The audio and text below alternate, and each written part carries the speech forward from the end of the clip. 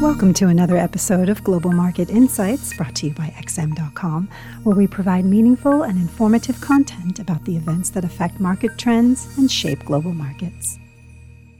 You're listening to the Market Comment podcast for Thursday, August 3rd by Haralambos Pisuros. I'm Christina Marujos, and thank you for joining us at XM.com. The US dollar continued gaining ground on Wednesday, and it appears to be holding firm today as well. The greenback has been slowly gaining ground since the beginning of the day on Wednesday, perhaps due to safe haven inflows after the unexpected downgrade of the U.S. government's top credit rating, accelerating its rally after the ADP employment report revealed that the private sector gained many more jobs than anticipated. The notion that the downgrade may have enhanced the dollar's safe haven appeal is supported by the slide in equities and treasury bonds, with the latter being evident by the rebound in yields. Despite pulling back after the news was published, the 10-year yield rebounded later in the day to hit levels last seen in early November. Having said all that, though, the market moves are far from suggesting panic, perhaps as no one is seriously considering the possibility of the U.S. government failing to proceed with its debt payments. Today, dollar traders may shift their focus to the ISM non-manufacturing PMI for more evidence as to how the U.S. economy has fared in July.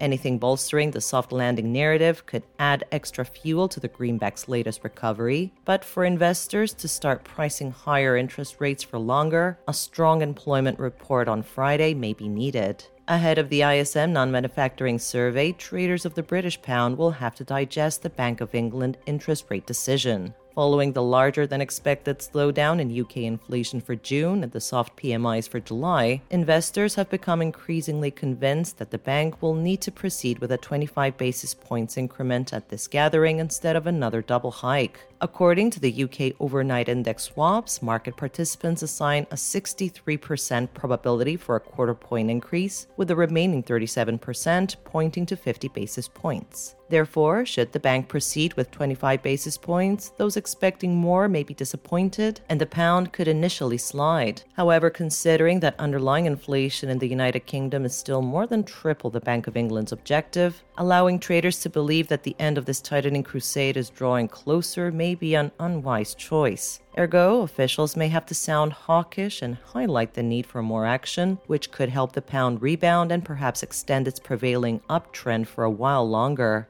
For sterling to suffer post-meeting, the Bank of England may need to signal that they are also getting closer to the finish line. Now, in the case of another double hike, the currency is likely to shoot higher instantly. Flying over to Japan, the 10-year Japanese government bond yield hit a new 9-year high yesterday, with investors insisting to test the Bank of Japan's tolerance after policymakers announced a more flexible strategy to control their yield curve. That said, the yen was little changed yesterday, taking a breather after 3 days of steep losses. Today, it is on the back foot again. Wall Street slumped yesterday on the back of the U.S. debt's downgrade, with the Nasdaq losing more than 2%. Although the slide is far from suggesting a major trend reversal, if incoming U.S. data, and especially the U.S. jobs report on Friday, forces market participants to raise their implied Fed rate path, the correction may continue for a while longer. That said, apart from changes in the macroeconomic and monetary policy outlooks, equity traders will probably pay special attention to earnings results by Amazon and Apple, which are scheduled to be released after the closing bell today. Gold also suffered losses yesterday despite the risk-averse environment. With U.S. Treasury yields rising, it seems that investors are considering the U.S. dollar as a better safe haven alternative. Should the dollar stay on the front foot for the remainder of the week, the precious metal may be poised to test the $1,910 zone soon, near the low of July 7th.